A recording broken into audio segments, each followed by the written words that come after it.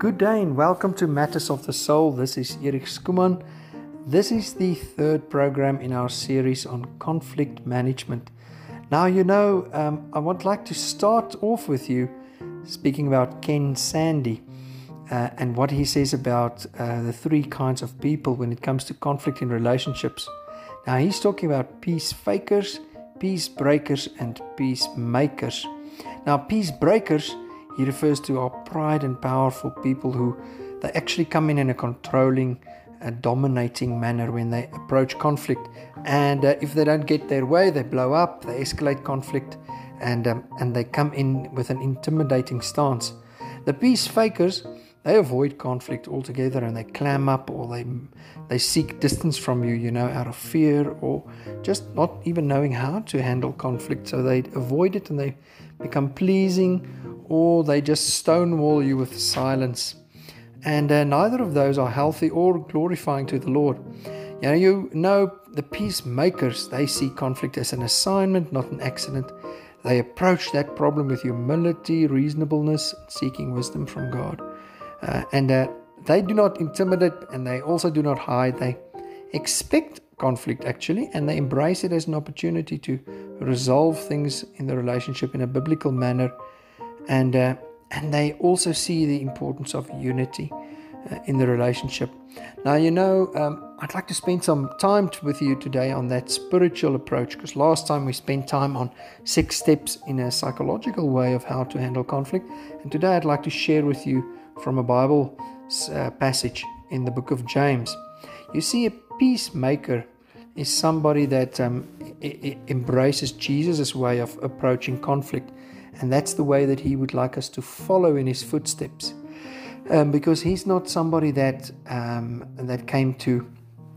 He came to help us to make peace with the Father through him. So he's the ultimate peacemaker.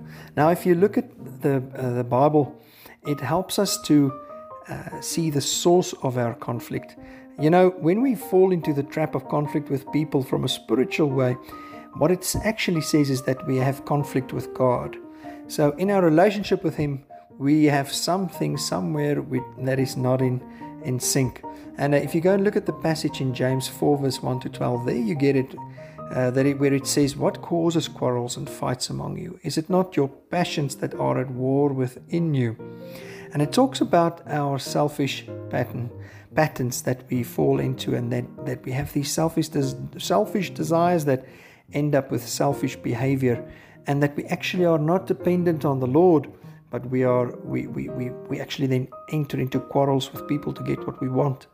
And so it focuses on our internal battle, where we're actually making an idol of something and not resting in the Lord's finished work on the cross and what He has accomplished on our behalf, and therefore resting in submission and obedience and following Him out of that place of rest. What we're saying is, I need to fix it with something else, and then I want it too much and I need it now and I deserve it. I get into that place of justifying myself, and then it's at some point I actually say, I will take it from you even. So we get to a place where we focus more on what we need than on the Lord. And the place that we actually need to get to is the place where we are aware of our own sin and our own behavior. Because God does oppose the proud, but He gives grace to the humble. And He's and He wants us to walk in that repentance. That means to turn back to the truth. And the truth is a person, Jesus Christ. So the word there is that the Lord wants to give us grace, but we need to do a few things, and that's why we see that in verses 7 to 10, James gives us a few steps. The first is submit to God. So what are we really withholding from Him? Are you really resting in Him? Are you following Him? Have you given your own heart over to Him, in discipleship, in lordship? Are you resisting the enemy and the lies that he tells you? Are you resisting that? And can you give that to the Lord? And are you draw near to God so that we don't hide from Him? So step 4 would be to cleanse your hands. That's the outward behavior that we need to stop. And step 5, purify your heart So that's changing your attitudes to a more godly, word-based attitude. And then step 6 is be wretched, mourn and weep. That means where you need to have real sorrow for what you've done to the Lord and to the other person. So that means when you're looking inwardly, it's not just to focus on your sin. It is to really turn back to the Lord, see Him, but to really work genuinely with the Word in your heart. And then step 7 is to humble yourself. That's where you need to ask the Lord for forgiveness, maybe somebody else. You know, James actually says that if you follow these steps, many of your quarrels will actually not happen. It's where the Lord will change your heart. And I found that with myself when I drifted into thinking that I'm the source of my income, my finances, and I have to work hard, and that will relieve a lot of stress for me and bring me to a place of happiness. That's the deeper thought. And I moved away from really resting in the Lord as my provider and trusting in Him, following His guidance, being obedient to His leading. And that caused an idol in my heart that I would seek that thing above seeking that resting place in the Lord. And then I would seek that, and then in the end become stressed and take it out on my family and get into quarrels.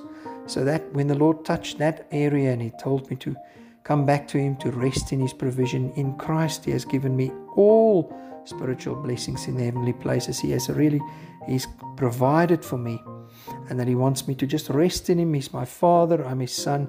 He will provide for me. That's where I really found that place of rest, and a lot of the quarrels from that origin stopped, and it created a lot of peace in our home about that. So that's where I found where this scripture really touched me. Now may the Lord bless you as this week you go and ask Him, Lord, help me to submit to You first, and to sort out the stuff with You so that a lot of the quarrels can be prevented. Now that obviously we sometimes need to forgive other people who hurt us and those things, and other people sometimes do hurt us where we need to address that. But the point here is to go to the Lord first. God bless you. This was Eric Skuman from Matters of the Soul. Go and check out our Facebook and YouTube, Matters of the Soul, and the website as well. God bless. Until next time, goodbye.